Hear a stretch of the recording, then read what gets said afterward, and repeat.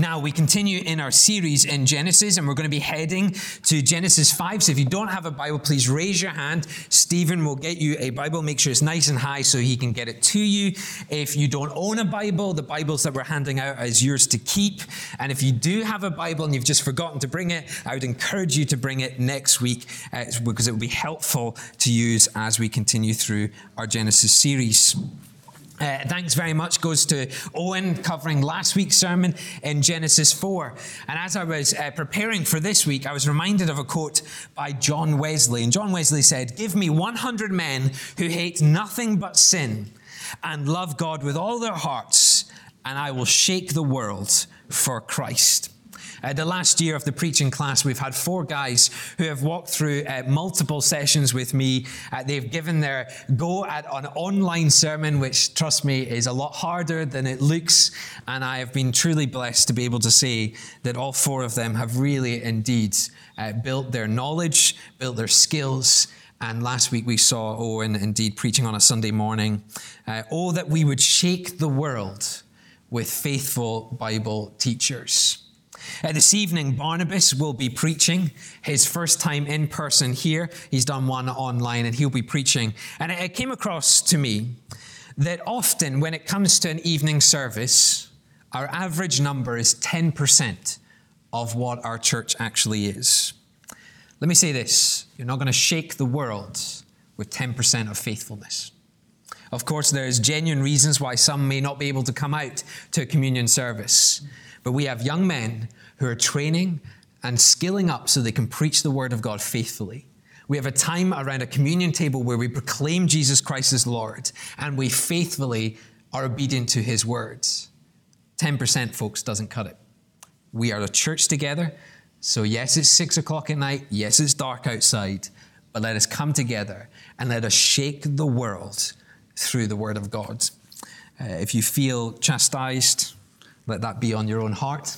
If you feel encouraged, praise God.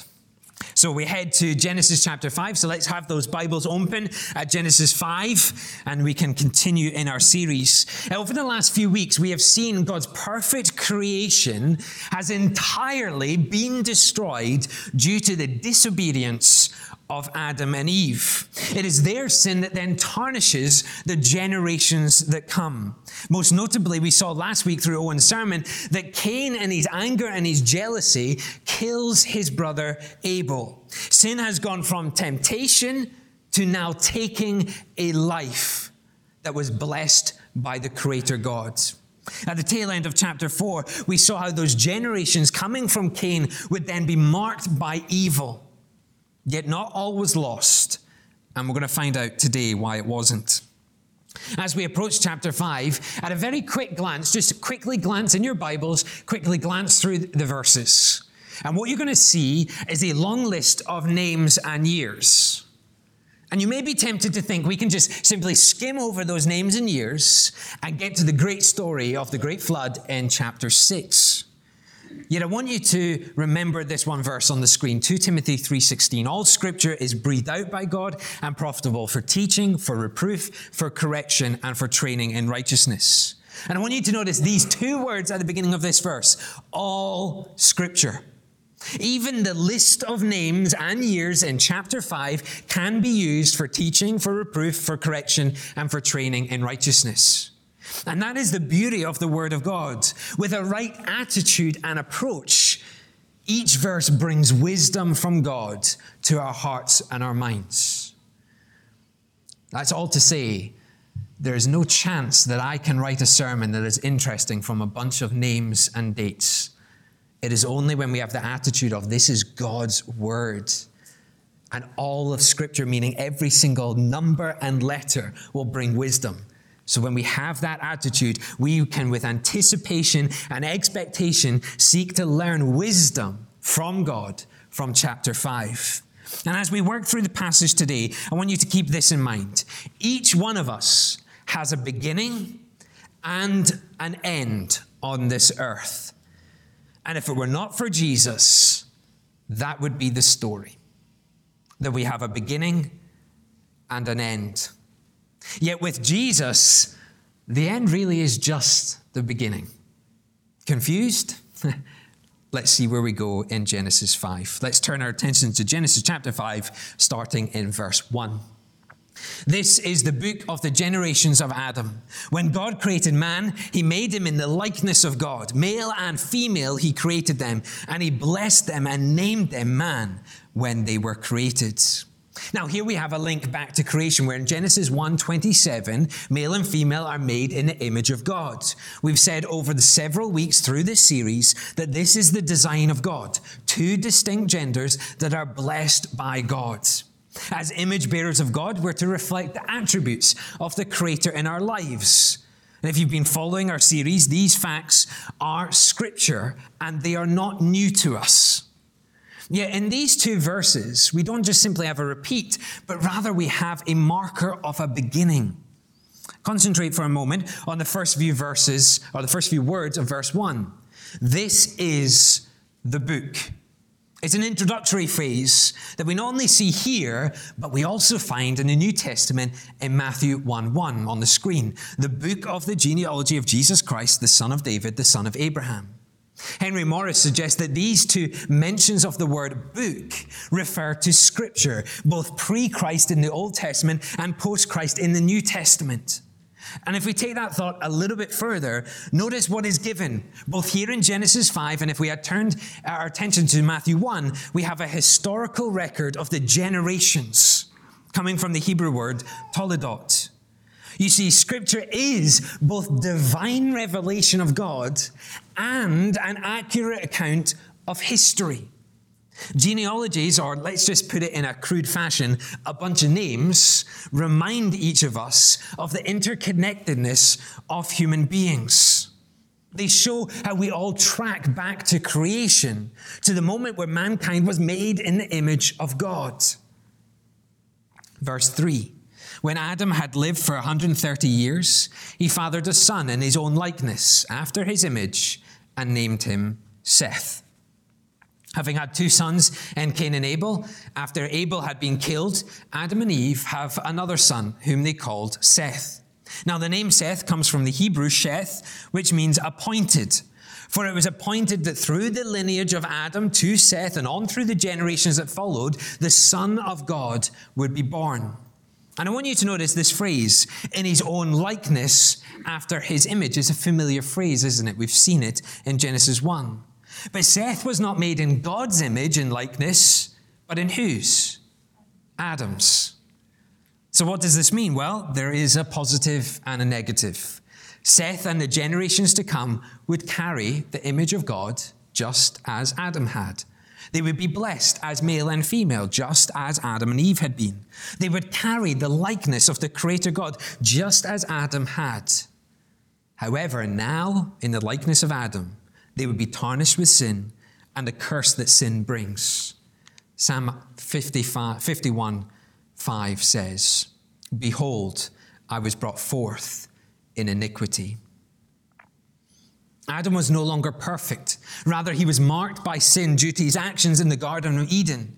And this mark is now placed on the generations that followed. Original sin in Eden is now a global sin problem. Our interconnectedness as mankind is both a blessing as we trace back to the Creator and a curse as we continue to carry the sin of disobedience first found in Adam. As it says in Romans 5:12, therefore, just as sin came into the world through one man, and death through sin, and so death spread to all men because all sinned. If you think here today that you're a good person that does not sin, here is the evidence that that is not true.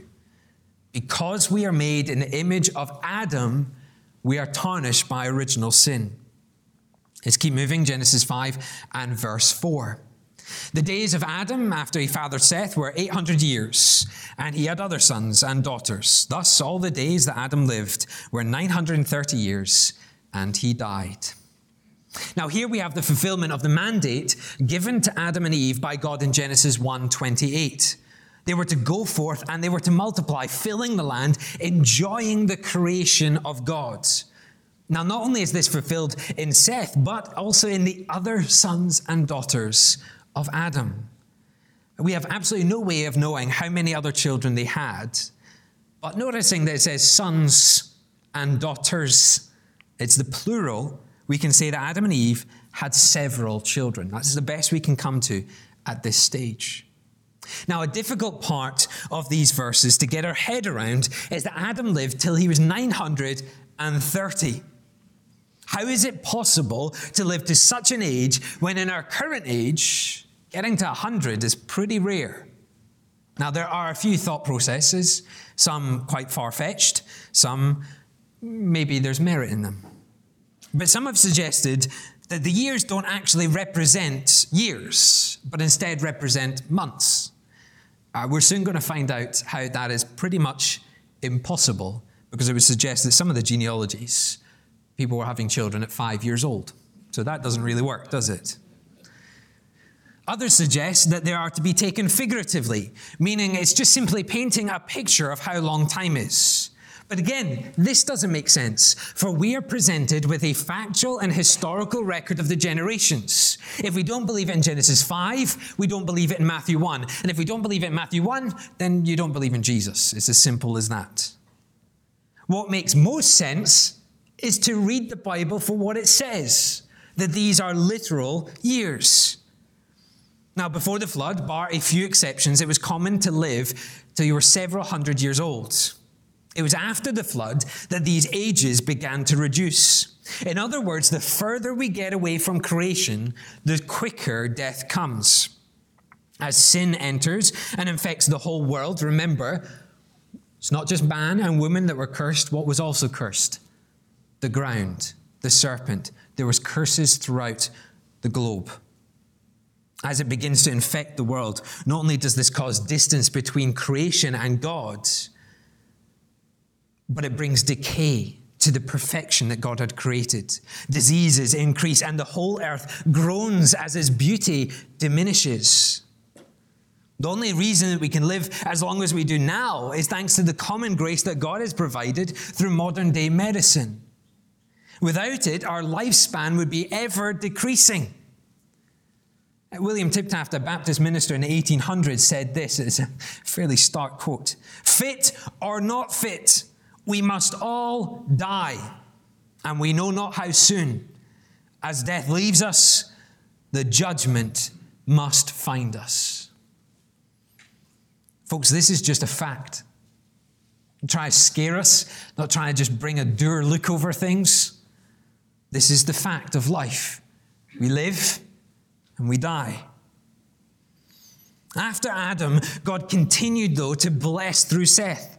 In a moment, I'm going to read through the rest of the chapter, and I'm hoping you will follow in your own Bibles. As I do so, I want you to try and do a few things. Pick up the pattern of each generation. Consider what is being highlighted and where the emphasis is being placed. Remember, this isn't just a bunch of names. This is the Word of God that corrects, that rebukes, and that trains. And I'm going to say well in advance, there are names here that for a poor Scotsman like me are really difficult to read. Feel free to chuckle along as well, because I think God has a sense of humor here. But let us read Genesis 5. I'm going to read through the whole rest of the chapter. And again, pick up the pattern, pick up the emphasis, pick up what's being highlighted. I'm going to pick up verse 6. When Seth had lived 105 years, he fathered Enosh. Seth lived after he fathered Enosh 807 years and had other sons and daughters. Thus all the days of Seth were 912 years, and he died. When Enosh had lived 90 years, he fathered Canaan. Enosh lived after he fathered Canaan 815 years and had other sons and daughters. Thus all the days of Enosh were 905 years, and he died. And Canaan had lived 70 years, he fathered Mahalalel.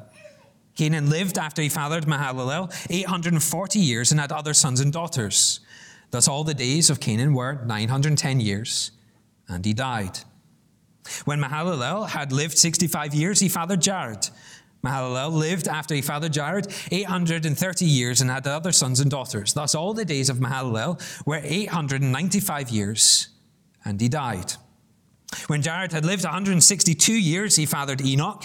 Jared lived after he fathered Enoch 800 years and had other sons and daughters. Thus, all the days of Jared were 962 years, and he died. When Enoch had lived 65 years, he fathered Methuselah. Enoch walked with God after he fathered Methuselah 300 years and had other sons and daughters. Thus, all the days of Enoch were 365 years. Enoch walked with God, and he was not, for God took him. When Methuselah had lived 187 years, he fathered Lamech. Methuselah lived after he fathered Lamech 782 years and had other sons and daughters. Thus, all the days of Methuselah were 969 years, and he died. When Lamech had lived 182 years, he fathered a son, and called his name Noah, saying, out of the ground that the Lord has cursed, this one shall bring us relief from our work and from the painful toil of our hands. Lamech lived after he fathered Noah 595 years and had other sons and daughters. Thus, all the days of Lamech were 777 years, and he died. After Noah was 500 years old, Noah fathered Shem, Ham, and Japheth. Now, in these 10 verses, we have 10 patriarchs mentioned. Their ages are recorded, and the names of their firstborn son is given. The same list is found in 1 Chronicles 1:1 and Luke chapter 3, 36 to 38. Again, the Bible showing us that it believes in itself. It backs itself up.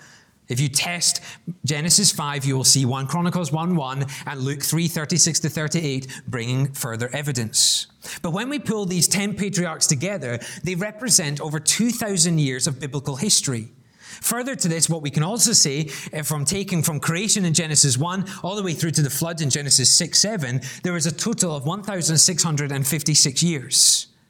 So the foundation is set in Genesis 1, and it's now being built upon in this generational arc.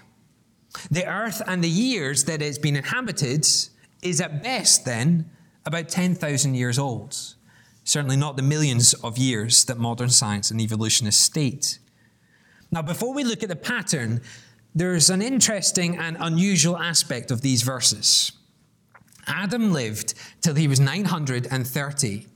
Therefore, he lived long enough to see Lamech, the father of Noah, live on the land. Therefore, it would have been Adam who would pass down the story of creation, how he walked with God, how he sinned before God, how he was thrown from the garden, and how he fathered mankind. Can you just imagine this? Your great-great-great-great-great-great-great-granddad telling you perfection, and it was ruined by your great-great-great-great-great-great-granddad. Can you imagine hearing the story, how that temptation went to sin of murder, and how your great-great-great-great-great-great-great uncle Abel died? What an incredible thought, hearing from the first man who walked with God, how sin entirely ruined everything. But let's take another look at the pattern of these verses. Two aspects stand out. Each patriarch is said to have had sons and daughters. Did you notice that as we went through? And they had sons and daughters. The land is further occupied. Now, a few theologians have tried to estimate the generations of Adam in Genesis 5 into several million. Some have gone quite far and suggested that there are billions of people here in Genesis. I think that might be a stretch, but I think we can certainly say that before the Great Flood, there were certainly a large number of people on the land. But more striking than this is the pattern of the final words of each account. Did you spot it? It occurred in all but two of the patriarchs. Verse 5, 8, 11, 14, 17, 20, 27, and 30 all end in the same two words. He died. You see, there is a beginning to each, showing how God is continuing life. Yet there is also an end because of the curse of Genesis 3.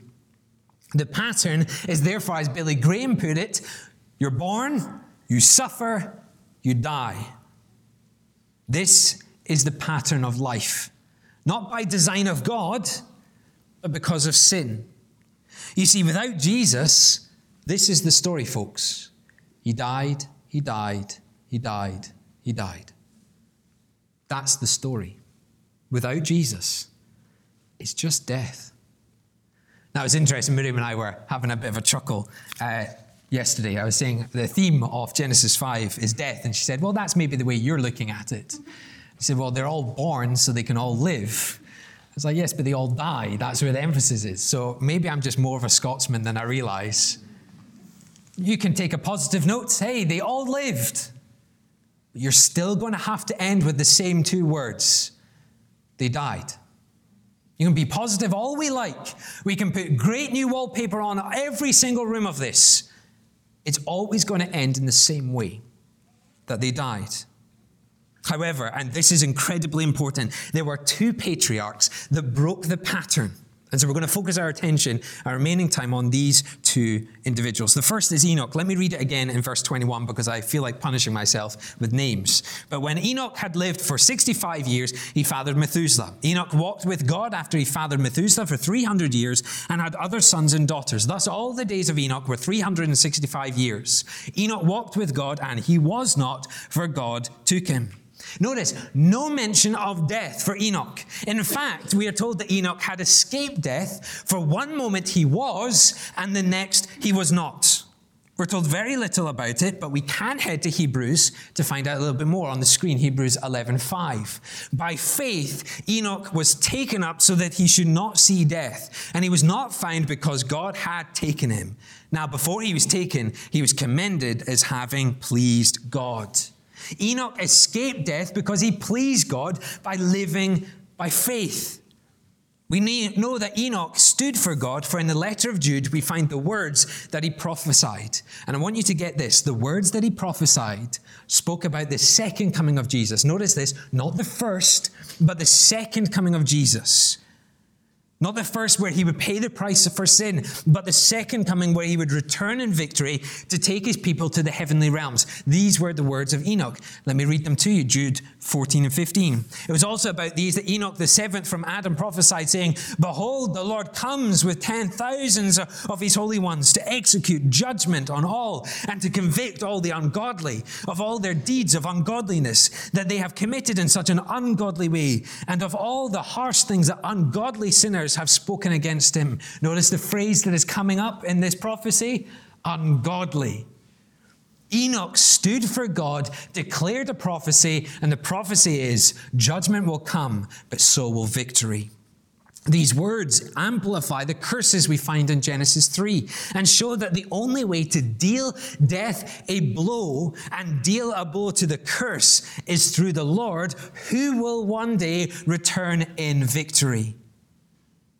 Enoch, during a time when sin was increasing, declared the word of God, and through this faith, God was pleased to take Enoch rather than let him suffer death.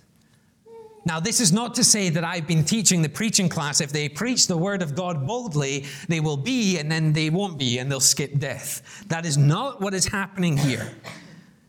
But in God's divine grace, he decided that Enoch had pleased him to the point of removing death from him. What we have in Enoch is a glimpse of understanding that there is life beyond death, one that can either be spent apart from God or with God. Now, the second patriarch, unsurprisingly, is Noah. Verse 31, after Noah was 500 years old, Noah fathered Shem, Ham, and Japheth. Now, Noah lived a long time before he had his sons. But notice the break of the pattern. It is not one son that is mentioned, but three. And that's going to be important for next week and the week afterwards. Further to this, other children are not mentioned. Neither is the death of Noah. That is because God was going to do something particularly special through Noah. His life was not simply a generational marker, but one that God was going to use for the sake of his own glory. And we have a hint to this. Look at verse 29. Out of the ground that the Lord has cursed, this one shall bring us relief from our work and from the painful toil of our hands. Now, the name Noah means rest or relief. And there's a suggestion here that Noah would bring relief from the evil in the land. Owen mentioned last week when he was preaching that Eve thought she would immediately have the seed of God. She would immediately have this one that would bruise the serpent. Maybe we have another suggestion here. Maybe Noah is going to be the promised seed. Maybe Noah is going to be the one that deals a blow to the serpent. Now, of course, we know the promised seed of God is indeed Jesus, but in the time, there would have been a great expectation placed on the life of Noah, a life that you have to come back next week to learn about, or read your own Bibles, one or the other. There we go, folks. That is a chapter of 10 generations, 2,000 years of life and death. So how do we apply a generational line to our lives this week? Are you just going to go into your studies or your home or your workplace and just go, folks, I've got a message for you. My granddad was, my great-granddad was, my great-great-granddad was. That would be simply just taking an academic view of just taking a list and applying it to our lives. There is far more to apply to our lives than simply a list. And here's the first one. We are to live for the sake of eternity. You live and you die. It is the fundamental truth that impacts each one of us. Yet between your earthly birth and your earthly death, you have a unique life in between. One that can never, get this, ever be repeated. It is therefore important to see what we do between our earthly birth and our earthly death matters. You won't get a second chance. This is it. My dad used to say, yesterday is gone, tomorrow is not promised, all you have is today.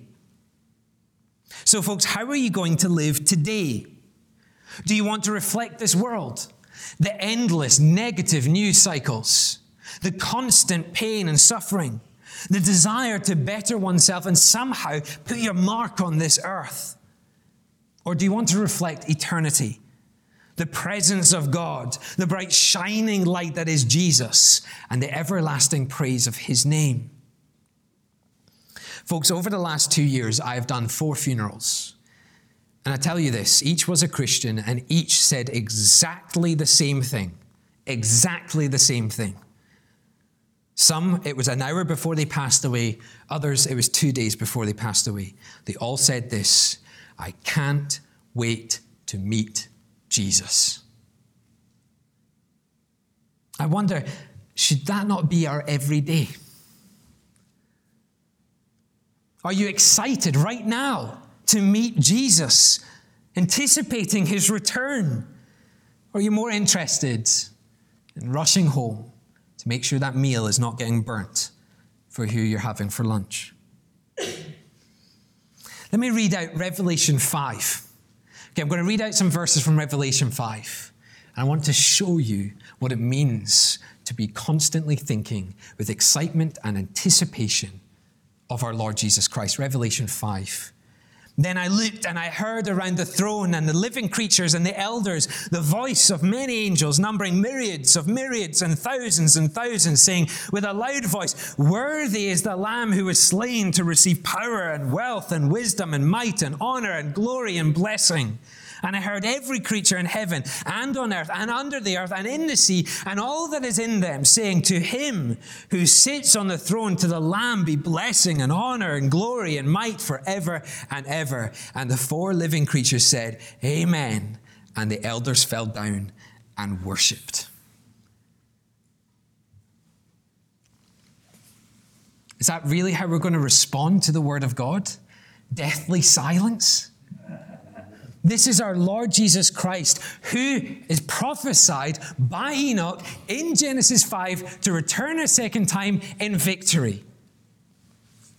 So we are to stop living for tomorrow. We're to start living for eternity. Isn't that song, when we all get to heaven, what a day of rejoicing that will be? When we all see Jesus, we'll sing and shout the victory. Why don't we do that now? You live the way the world lives if you want. Check out BBC News. You'll see how miserable they are. Look at some of your faces. You can see how miserable you are. This is Jesus we're talking about here. This is God's plan. That even when Adam and Eve sinned, he had planned a generation to bring about his promised son. A son that would defeat death, that would defeat sin, that would free you from the chains and pangs of this world so that you would enjoy victory in his name.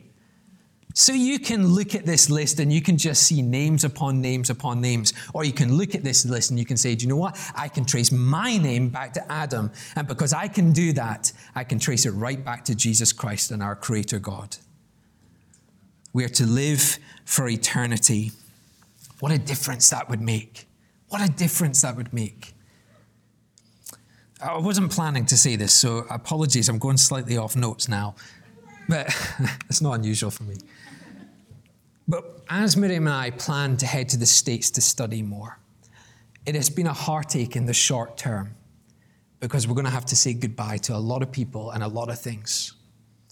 Now, if we were living for tomorrow, that sacrifice would be too great. It'd be too difficult. But we don't live for tomorrow.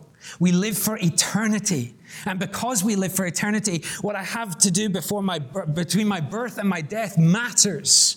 And it matters that we study to such a depth that we can go to God's word and we can share it with people to such a high level, to such a place where they too would look at the word of God and go, my word, I finally understand.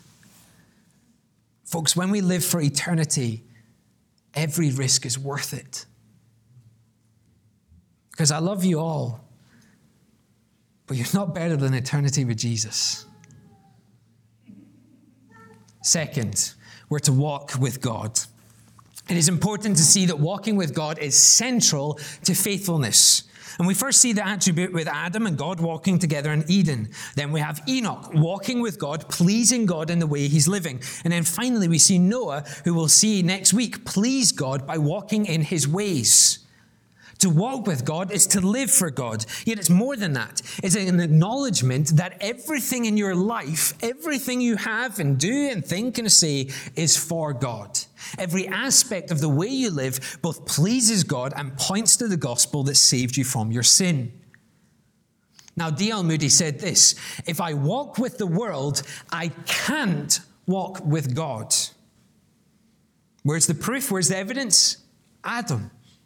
He walked with God, then he walked with the world, and then he hid from God. There is no fence sitting here. Either you live a life and behavior of this world, and therefore ultimately for the serpent, or you live a life and behavior that is for God, and therefore for his glory. Romans 12, first two verses say, I appeal to you, therefore, brothers, by the mercies of God, to present your bodies as a living sacrifice, holy and acceptable to God, which is your spiritual worship. Do not be conformed to this world, but be transformed by the renewal of your mind, that by testing you may discern what is the will of God, what is good and acceptable and perfect. And let me ask you this, folks. Are your bodies holy and acceptable to God? I'm not saying these silly little advertisements of, are you beach ready and all this sort of rubbish. But do you live, move, and think in a way that pleases God? Or have you been conformed to this world? Let me put it more plainly. The Lord commands each one of us to be transformed, to think through every action and every deed and consider what is honoring to God. I tell you, if we truly honored this command, there would be no such thing as church politics. There'd be no such thing as backbiting or selfish ways or arguments or watering down the gospel or twisted theologies or degrading God's holy and perfect word. Because if we stopped to think, to acknowledge God in all things, I think all churches would be a very, very different place. To walk with God is not saying, I am saved, so let's do what I like.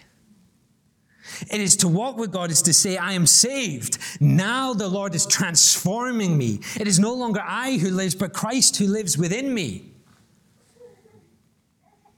If you're visiting here this morning, excuse me for just going into something a little bit more personal in terms of our own church family here. One of the greatest struggles I have had in the last 3.5 years, and possibly one of the regrets, and I've shared this with one of our leaders, is I've never really been able to get our church members' meetings flowing in a blessed way every single time. It seems to be that we have one good one, and then we have one bad one. And I think often it happens because we come together, and I put myself in this. I am saved, so I can do what I like. And I think we need to learn, and I hope we learn, that we will say, I'm saved, and therefore I am being transformed. It's no longer I who lives, but Christ who lives within me. So I'll watch what I say, what I'll do, what I'll think, how I behave, who I am, because I seek to honor God. And I put my hands up saying, church family, I'm putting myself in that bracket. It's something we've not done well together over the last 3.5 years. And I pray it's something that we will improve on. Third and finally, proclaim to the generations. Genealogies teach us one important thing: the need to tell the generations the truth. And let me for a moment speak to parents just right now. I'm speaking directly to parents. If you think your children are going to be God-honoring, gospel-believing, Jesus-proclaiming children by simply going to a 35-minute junior church each week, you are thinking wrong. God has placed you uniquely as your children's parents. You have responsibility, and I add, a great privilege to teach the next generation about Jesus and what it means to live for him. Yes, have daily devotions. Yes, tell your children over the dinner table about Jesus. But more than that, proclaim the gospel through how you live as parents. Again, William Tiptaf, really helpful here. Children take more notice of what their parents do than what they say. Isn't that true? Actions speak louder than words. Your children will notice when you can't be bothered to come to church, or you don't pray before a meal, or when you are miserable in serving the Lord at church. They will equally notice when you praise Jesus, when you sing worship songs, when you get excited about church, and when you daily read your Bible in that corner armchair in your living room. We are to be an example of a gospel-believing, Bible-reading, on-fire Christian so that our children, our next generation, will grow to understand the love of Jesus. Now, a word to the rest of the church. You have two choices. You can look on the families, on the next generations, and the children in the church, and you can grumble at the noise that they make. You can make comments of how untidy the row is after the family has left from the service. You can make comments about how, in my day, I won't finish that. Or you can take this moment to realize that in Genesis 5, in the genealogy, in the generations, you are given a monumental part of the church family. You are the example that the parents look to. More than that, you're the example that the children look to. I'm going to finish my sermon. I don't often do this. I'm going to finish my sermon with two very short stories. The first one is, we once served in a church where a young family attended, a very small church. We were all elated that this new family came to church, and they were all there. They brought their little boy with them, really excited. Everything seemed to go well until at the end of the service, at coffee and tea time, the boy got a little bit too excited and tossed his juice across the table. Now, the church looked on in shock horror. Miriam and I kind of going, like, what do we do here? Quickly sorted everything out and we moved on. Do you know that family never returned to church? Simply put, because everyone in the church was miserable towards them because of that one cup throw. They still don't attend church. And that's 8 years later. Oh, that we would shake the world with people who love Jesus. The second story, and I'm going to close with this. Growing up, I attended Crubbers Christian Centre. My parents set me the example of what it meant to love unconditionally. Each Sunday, we were excited to go to church. And each Sunday, without fail, my parents would invite people up for lunch. It was quite funny, really. It started with a few people, of just my dad saying to Mum, by the way, so-and-so is coming for lunch. And soon it became over 50, 60, 70 students at a time coming for lunch. It was mayhem, but it was truly inspiring as people got their chili con carne and just find somewhere in the house they could sit Whether it was on the stairs, I still to this day remember two guys debating theology over chili con carne on the side of the bath, because that was the only place you could sit. I heard the conversations. I saw the prayer times. I learned that I had many big brothers and sisters in the church. I watched how some of them went off to university, how some of them trained to be missionaries, how some became pastors, and even how some died still proclaiming the love of Jesus. The combination of my parents' examples and the church example around us helped me deal with the trial of losing Dad at the age of 13. And here's an incredible thing. When he died, students from all over the world came to his funeral. Students from New Tribes Mission asked for a special day off to get the first flight in the morning and the last flight in the day so they could attend the funeral. I still even remember them standing there. They didn't even have a suit because they didn't have suits. They were students. Those students are now lecturers at New Tribes Mission. Folks, you either live setting a horrible example of what it means to be a Christian, or you live as one that inspires the next generation. I'm truly grateful that I was inspired, but my question to each of us today is, by your example, are you inspiring, or are you turning away our young people coming to Jesus? I want to really consider that. Your credentials don't really mean anything. Your today means something. So the kids are going to be coming out of junior church. The junior church teachers are going to be coming out. How are you going to respond to them today? Is it all going to be about how many biscuits they managed to nab off the table? So if it is, you'll have to come and see me because my girls will be right there. Or is it the joy and privilege that we have to say, in 100 years' time, if the Lord doesn't come back sooner, and I hope he does because it makes life a lot easier for us, but in 100 years' time, they'll turn around and they'll look back and they will list the names of the examples of men and women of God that inspired them. Folks, if we get this right, if we actually get this in our hearts and our minds, something truly special will happen.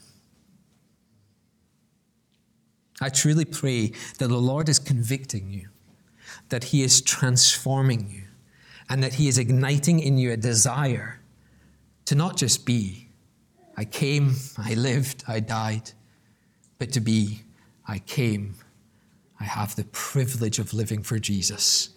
And when I die, hey, that's just the beginning. Let me pray. Father, I thank you for your word. But Father, today I want to thank you for the faithfulness of godly examples.